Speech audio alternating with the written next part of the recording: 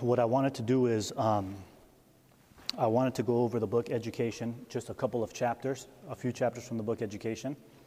And there's some stuff that she says there that I want to apply to us in the end, kind of find a way to apply it to how it is that it impacts us as men. The interesting thing is we had at GYC, we had a kind of like a question and answer type of thing to which men were invited to come. And then they asked me to be one of the panelists, and I thought, as we analyzed the whole thing, we said, you know what, typically men don't come to men-only type of events. It just doesn't happen, you know? Yeah.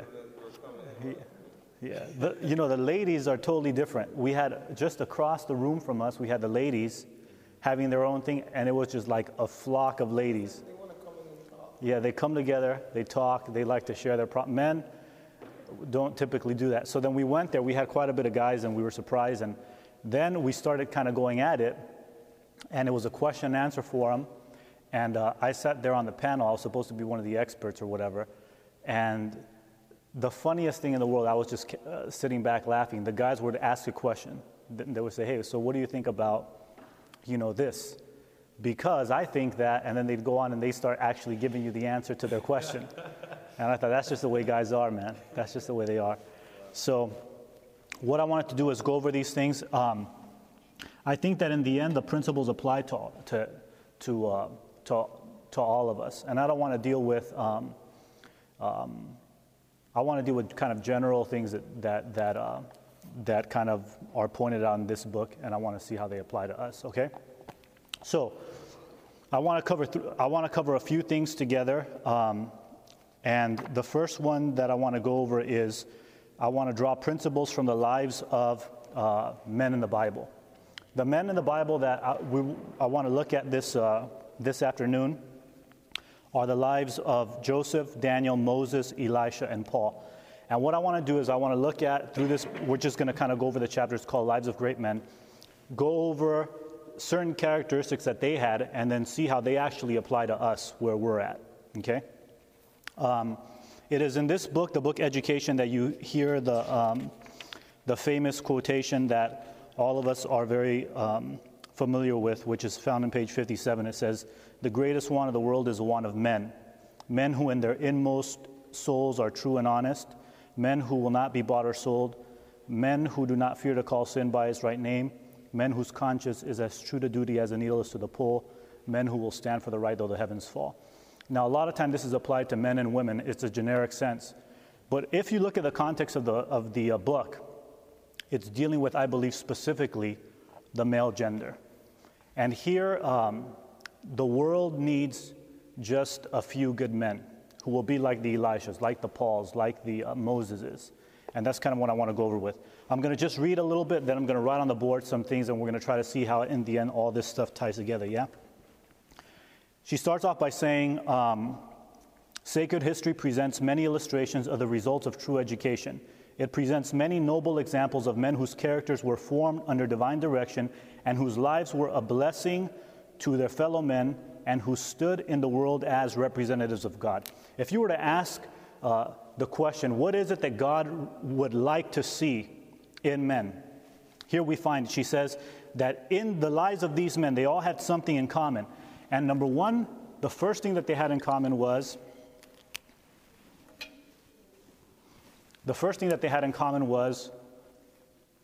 that they lived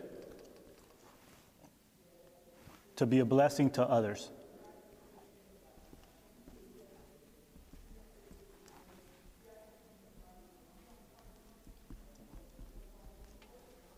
Right? First thing is that they lived to be a blessing to others. And second, their second thing is they lived to represent God. Those two things.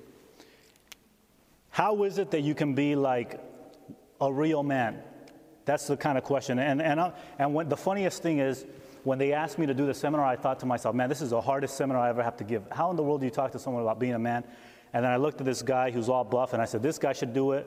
What is manliness? What is manliness? And finally someone said, hey, you have 3 sons, so that if there's any man, you're a man because you got 3 sons. And I was just laughing. This is so hard. So I was asking the question, what does it mean to be a man?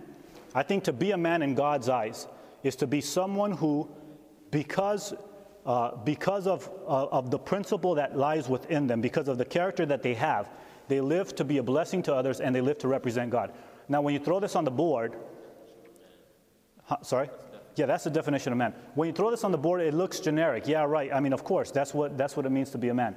But let's look at the lives of Elisha, all these guys, and we're going to see how it actually becomes difficult to follow these 2 things. It's very hard. And then at the end it says this, that many times they're called to do these 2 things, but it is specifically important in time of crisis. So all of this is what manliness is, but more specifically, it is to be these 2 things in the time of crisis. The first example that she gives is the example of Joseph. It says, Joseph bore alike the test of adversity and of prosperity. Okay? I wish we had a bigger board. So you have Joseph. Things that define Joseph is that he bore like the test of adversity and of prosperity.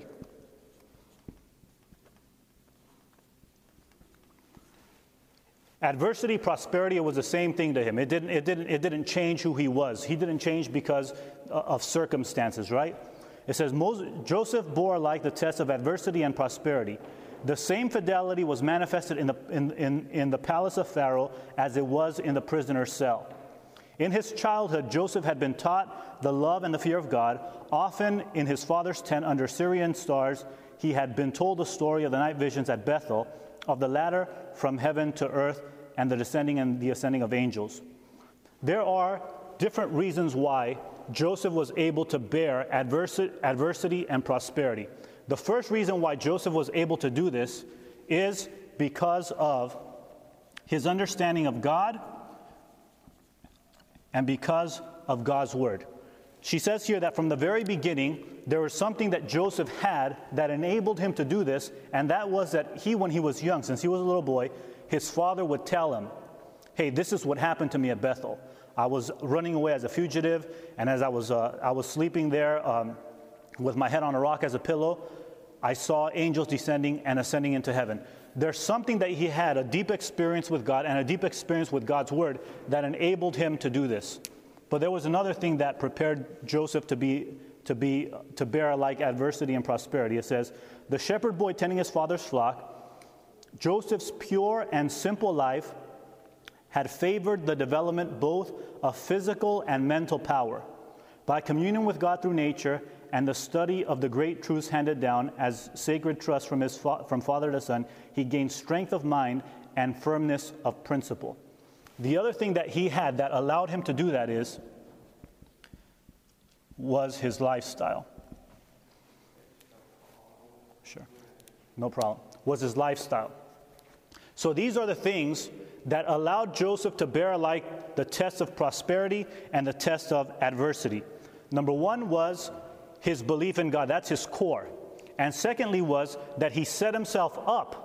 He set himself up through his lifestyle to be able to deal with these different types of things. Now, when you look at your life, when I look at my life, often we have to ask ourselves the question, what kind of a lifestyle we're living? And I'm not talking here about I'm not talking about the general, because when you think about lifestyle, you think about what type of entertainment you're used to enjoying, what type of recreation you get to do. We're not talking about that. I'm talking about lifestyle as in what type of habits we develop in our daily life, right? What type of habits we develop in our daily life. Joseph set aside in his daily life, first of all, he set aside in his daily life time to be out in nature. Secondly, he set in his daily life time to have manual labor. And then thirdly, he set aside in his daily life a means by which God could communicate to him a means by which God could communicate to him in any aspect of his life. And we're going to go back to that very thing, any aspect of his life, God communicating to him. So that Joseph was not just experiencing communion with God through studying the Bible, but Joseph was experiencing communion with God every single minute of his life.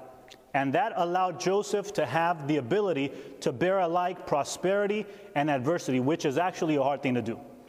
If you get too much prosperity, you get a big head, you start floating up in the air. If you get too much adversity, what ends up happening? We just want to give up, right? So this is what prepared Joseph. Those two things. Number one was his lifestyle, and number two was his foundation with his relationship with God, that whole thing. She continues on by saying this. In the bitter life of a stranger and a slave, amidst the sights and the sounds of vice and the allurements of heathen worship, a worship surrounded with all the attractions of wealth and culture and pomp and royalty, Joseph was steadfast. He had learned the lesson of obedience to duty, faithfulness in every station. From the most lowly to the most exalted, he trained every power for the highest service. Because of the lifestyle that he lived as a shepherd boy, and because of his theological understanding, anything that Joseph did, he trained himself to give the highest service. And that's basically what we kind of get from that now. I want to go on and talk a little bit about Daniel.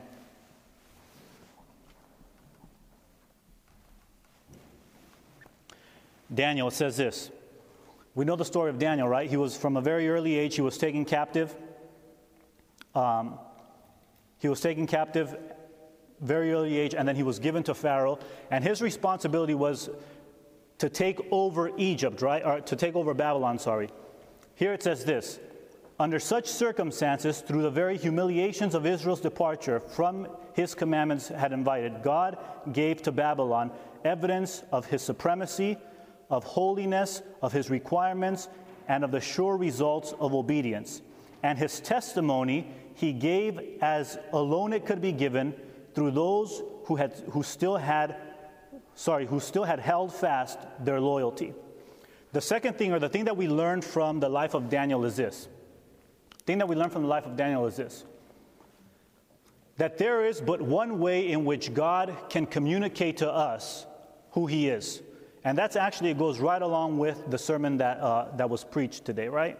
It says that when we were reading that, when I was hearing that sermon, and I was reading ahead and I saw that they came to see Jesus, but not Jesus only, immediately in my mind, I'm thinking like, how in the world did they go to see? I was like, that's the problem with our church. People go there not just to see Jesus, but to see other people. And then when he twisted it, I thought to myself, man, that's so powerful how you and I actually should be something that people can see, not just Jesus, right? I don't know if that happened to anyone else, but. And it actually goes exactly with what it's saying here, that God has the need to communicate to us who he is, and how he communicates that to us, or how he communicates that to the world, is by giving them an example through us. And so it says here, Babylon had taken over Israel. Israel is now showing the world how weak their God is in the eyes of Babylon. And their God says, even in this situation, I'm going to show you through Daniel the evidence of his supremacy, of his holiness, of his requirements, and this testimony he gave as it alone could be given through those who still held fast their loyalty. What God has, right? We have the same situation here. The world is taken captive by Satan. There's no way that people can see God for who he is, so God says, look, I'm going to use faithful men to show that. So that's what he does with the life of Daniel. Daniel and his companions, so that's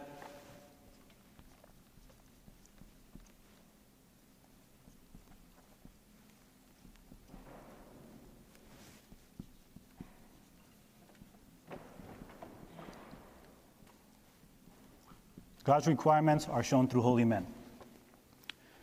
Daniel and his companions had been faithfully instructed in the principles of God's word. They had learned to sacrifice the earthly to the spiritual, to seek the highest good. What is it that it stands out about Daniel's experience? Is this, that, first of all, they sought the greatest good. And secondly, they learned to sacrifice the earthly to the heavenly.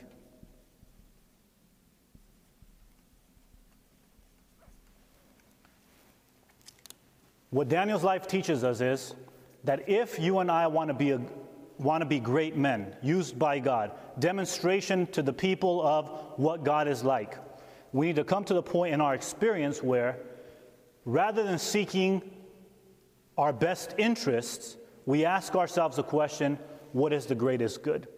Sometimes the greatest good does not actually benefit us. In the case of Daniel, it didn't always benefit him, right? The greatest good for Daniel was to show that God was still supreme above any other king, any other kingdom. That ended up getting him thrown into the lion's den, right? In the case of his 3 friends, thrown into the fiery furnace. But they didn't seek their best good. They sought the best good of the people, of the best good period of God. And so that was the underlying foundation of why they did what they did. And secondly, it caused them to sacrifice the earthly to the heavenly.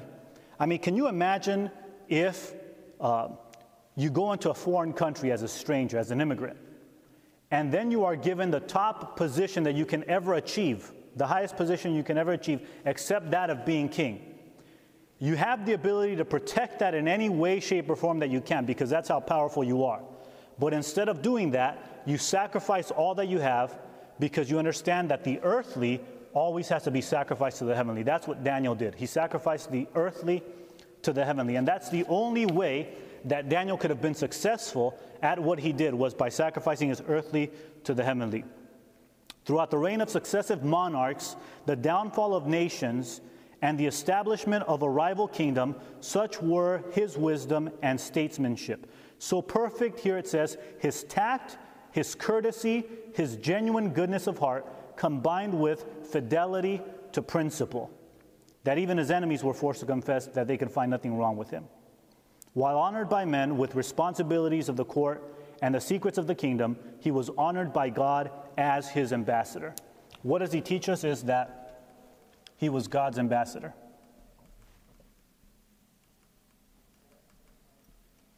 Right?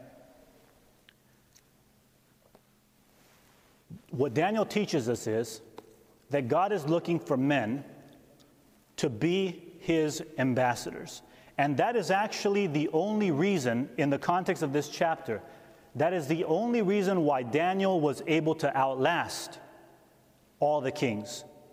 You had a king, that king was overthrown by a rival king, which was overthrown by a rival king, which was overthrown by a rival king. But as long as Daniel lived, he was always the second or the third, whatever it was. He was always the next in command to the king. Why? Because God was trying to establish in this world his own ambassadors. God is looking for men, and he's asking for men to be his ambassadors. But we can only be ambassadors as we sacrifice earthly to the heavenly and as we seek the greatest good. That's what it means to represent God. The next one is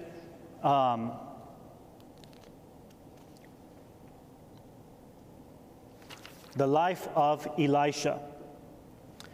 And this is what I want to, this is the one thing that Elisha points out.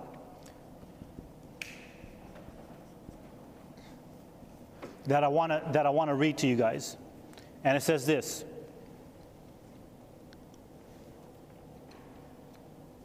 Elisha received training in his life's common duties. In order to direct wisely, he must learn to obey.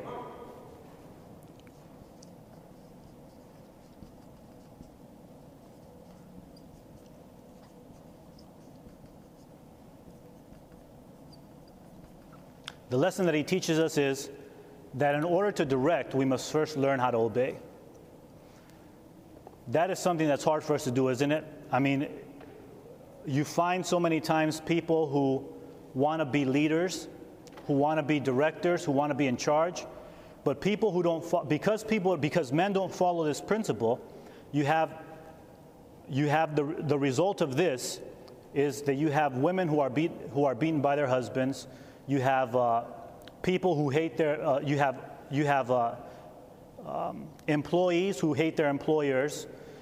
You just have all sorts of chaos. As a matter of fact, you even have feminism, right? Feminism is a result of a violation of this principle.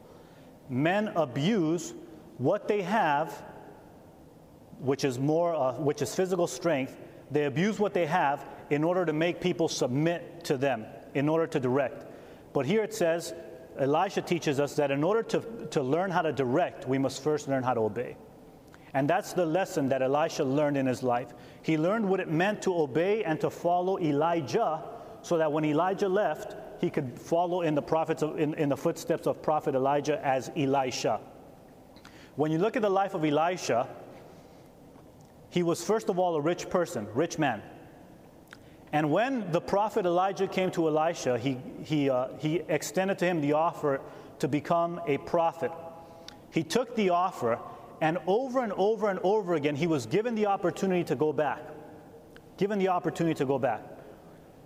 And the craziest thing is that when you read the Bible, do you guys know, how is it that Elisha started his ministry as a prophet? Does anyone remember?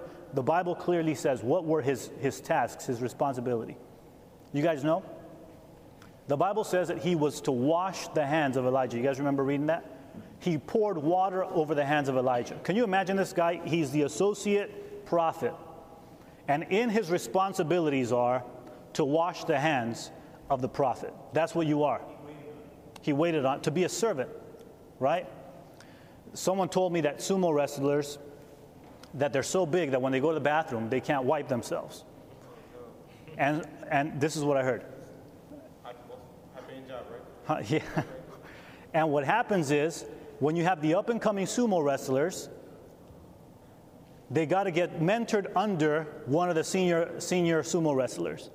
And they learn how to become a sumo wrestler by wiping the behinds of the senior sumo wrestlers.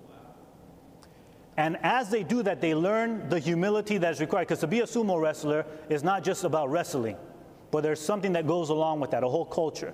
And that's what the process that they have to go through. Elisha teaches us that if we are first to be directors, to be leaders, we must first follow and understand and learn what it means to obey, to be subjected to someone else in order to have others subjected to us. Now, what is it that this teaches us? What is it that this teaches, or what is it that it taught him? It taught him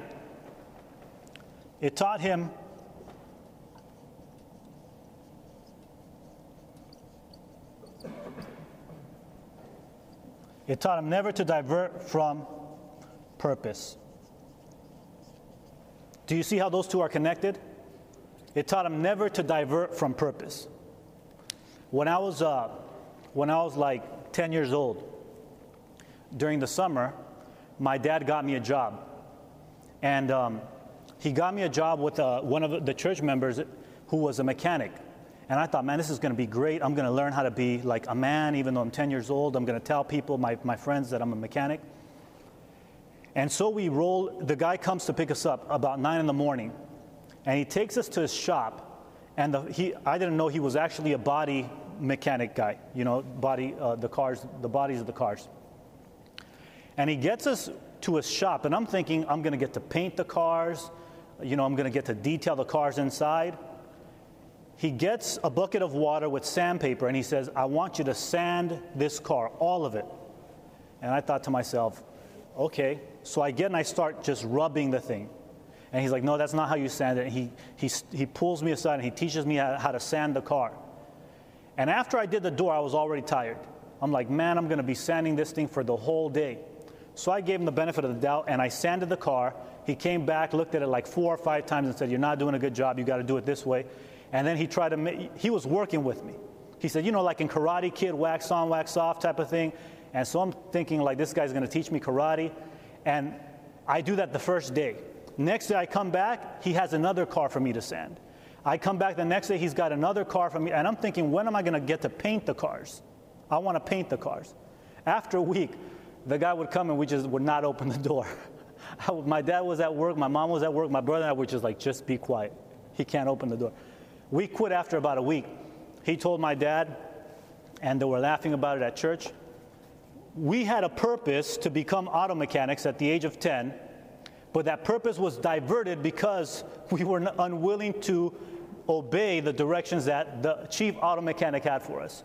And you see, what happens is that Elisha had to deal with the difficulty of being called to be a prophet, and then having in his mind an idea of what a prophet should be, what a prophet should do, and then have that all thrown to the ground by holding a little thing of water and saying, "Are your hands clean, sir? Do I need to do it? You want me to go get something for you?" And by doing that all the way up until Elijah went up to heaven. That's what it taught him. It taught him never to divert from his purpose. And it is something that you see, for in the end of their experience together, time and time again, Elijah says, "The Lord has called me to come over here. You want to stay back?" He says, "I'm going to continue with you as long as you live and as long as I live." It taught him that. It is here that you get, it is under this context that you get what is to me the most profound sentence that has ever entered into my mind. I want you to listen to this. Every act of life is a revelation of character. Every act of life is a revelation of character. Everything that you do reveals who you are. Now you have to stop and think about this. Because who you are is divided up into two categories. Right? That's who you don't want to be, and that's who you want to be. Right? So, I got to give myself some arms.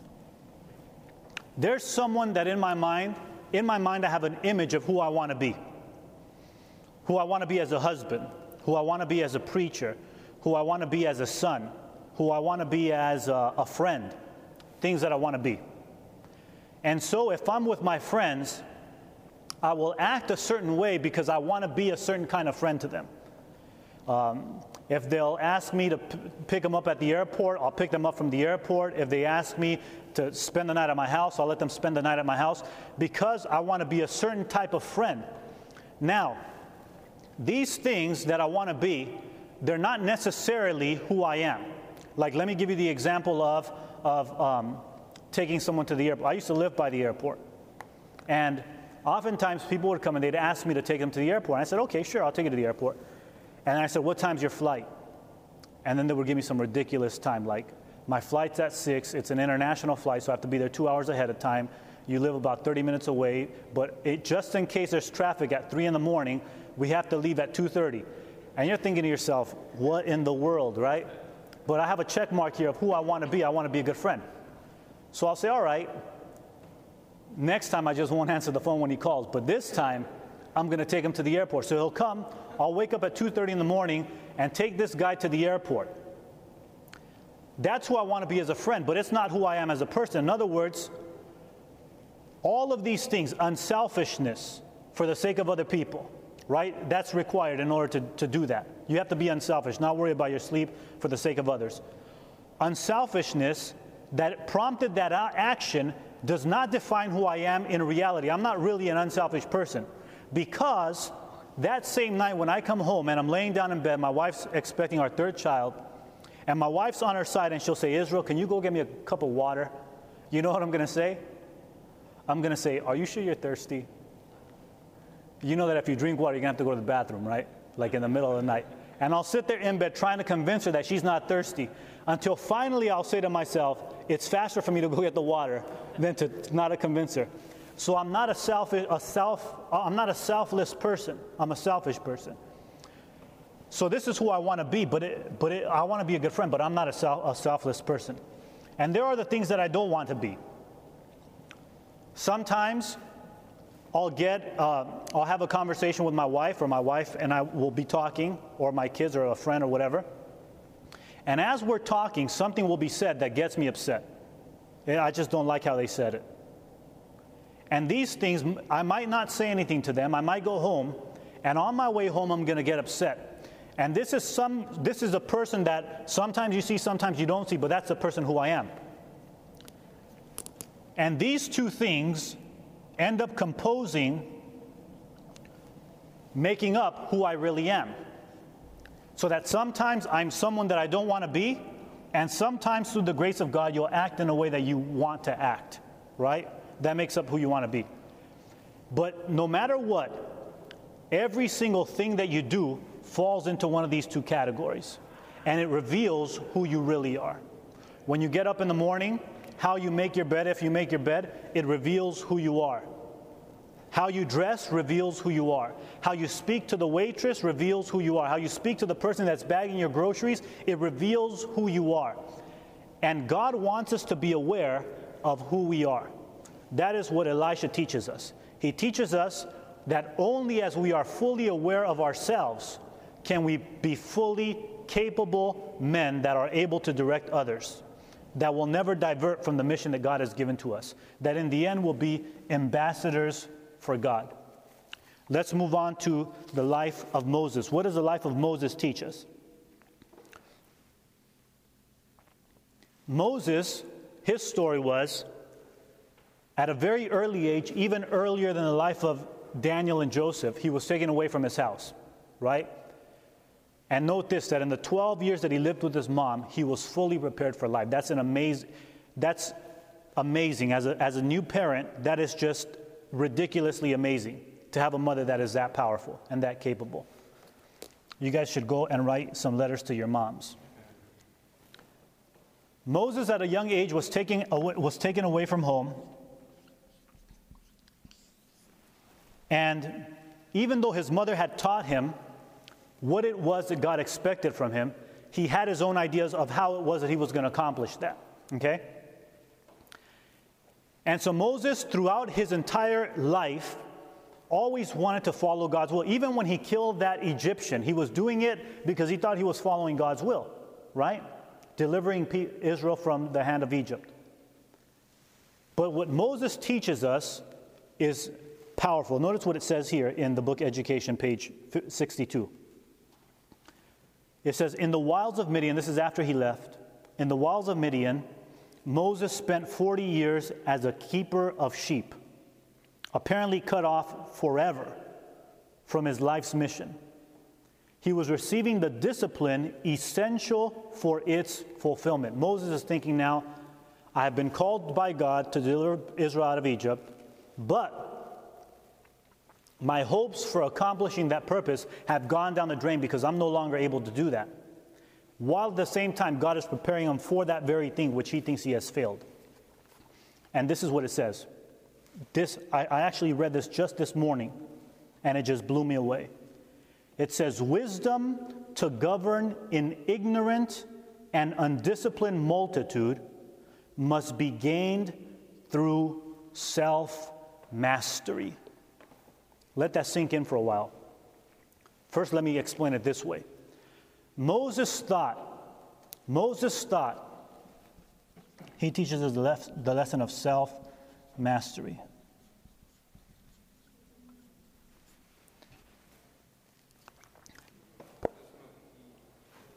Yeah, sorry.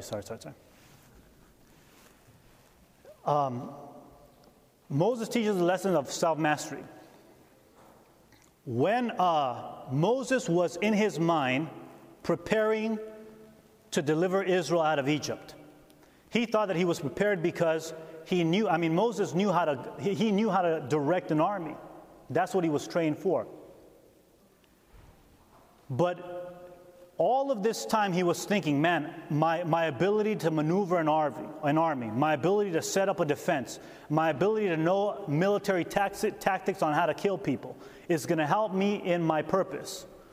While God is saying, Moses, you're not going to be running an army. You're going to be running a multitude. There's a difference between a multitude and an army.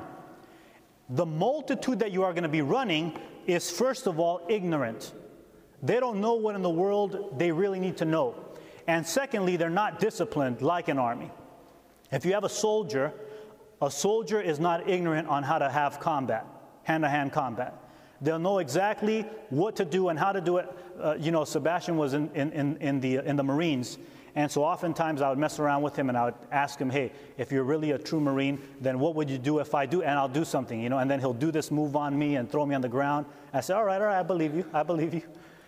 And one time we were messing around, and I was asking him, if someone pulled a gun, just straight pulled a gun on you while you're in the car, what would you do? If it was me, I'd hit the gas, or I'd go crazy, I'd start screaming or something, right? And then he tells me his little move. I'm not going to tell you because, we don't want to expose secret intelligence. But, he tells me this thing, and I realize these guys, when I thought about Marines, I just thought, hey, just send them out there. They're crazy. They don't care if they're going to die because, in the movies, they just scream and shoot. So that's what I thought. And then I thought, these guys have been trained. They're not ignorant on how to quickly and effectively neutralize the target, right? They know how to do that. And on top of that, they have the discipline to hold the line even in the face of danger. But it is not so with a multitude.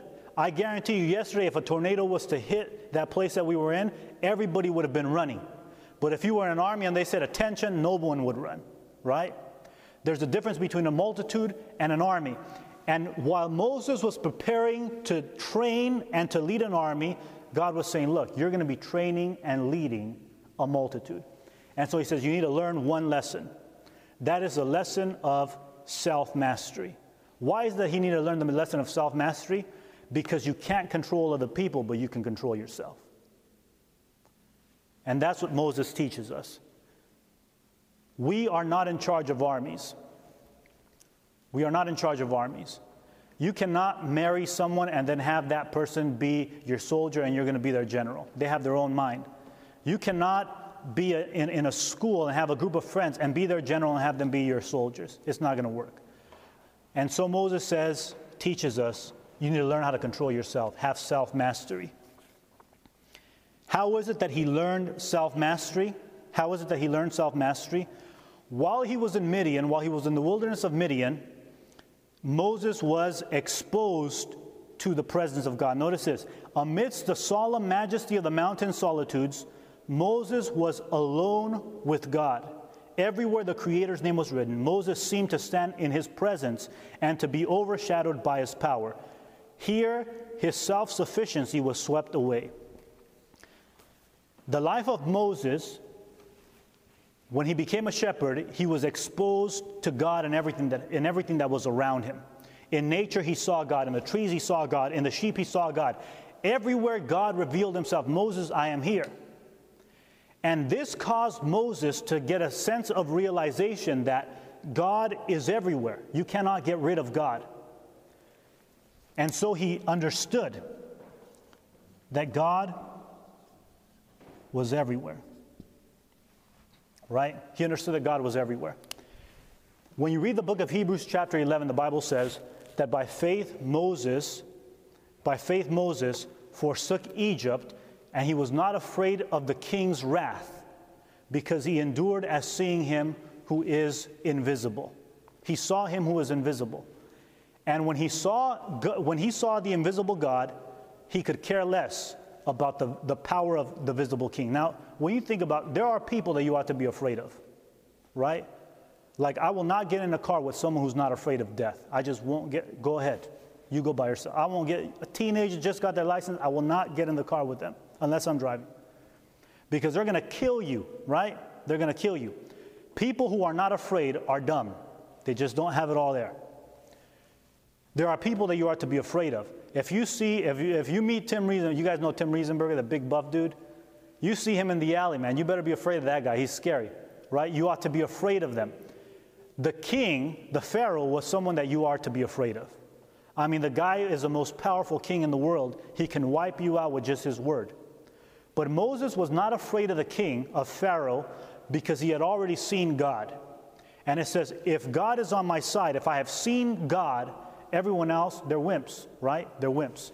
So that's what kept Moses going. And so it is, if you see God, as Moses saw God, if I see him, then there is nothing on this earth that will make us afraid. Nothing on this earth that will make us afraid. What did it cause him to do? It caused him to give up whatever it is that he needed to give up. It caused him to do crazy things that in the eyes of society, just they did not understand. It caused him to act crazy because he was acting holy through a different reality. So these are the things. We're almost running out of time. These are we're not going to go over the life of Paul. These are the things that we learn from the life of Moses, Elisha, Daniel, and Joseph. First of all is that God is looking for men who will alike bear adversity and prosperity. You won't get puffed up with prosperity. You won't get weighed down with adversity. How is it that you do that? You accomplish that by having internalized the Word of God and knowing and understanding your relationship with God. Secondly, by the lifestyle that you live. If we are not living a lifestyle, developing habits that will prepare us for the trials that are ahead, then we will not be ready to be like Joseph. Secondly, Daniel teaches us that God wants men to be his ambassadors. But how is it that God expects us to be his ambassadors? We can only be God's ambassadors as we seek not our own good, but as we seek the greatest good, and as we learn to sacrifice earthly stuff to the heavenly stuff. We're not going to get a job just so that we can get money, because that's going to benefit ourselves.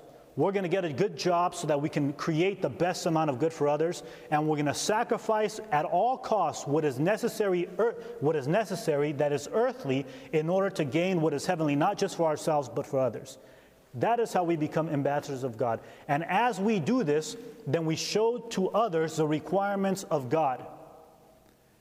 Elisha teaches us that every single act is the revelation of character. Whatever we do, how we do our tithes, how we dress ourselves, how we eat, how we speak to other people, reveals who we are. There are things that we want to be and things that we don't want to be.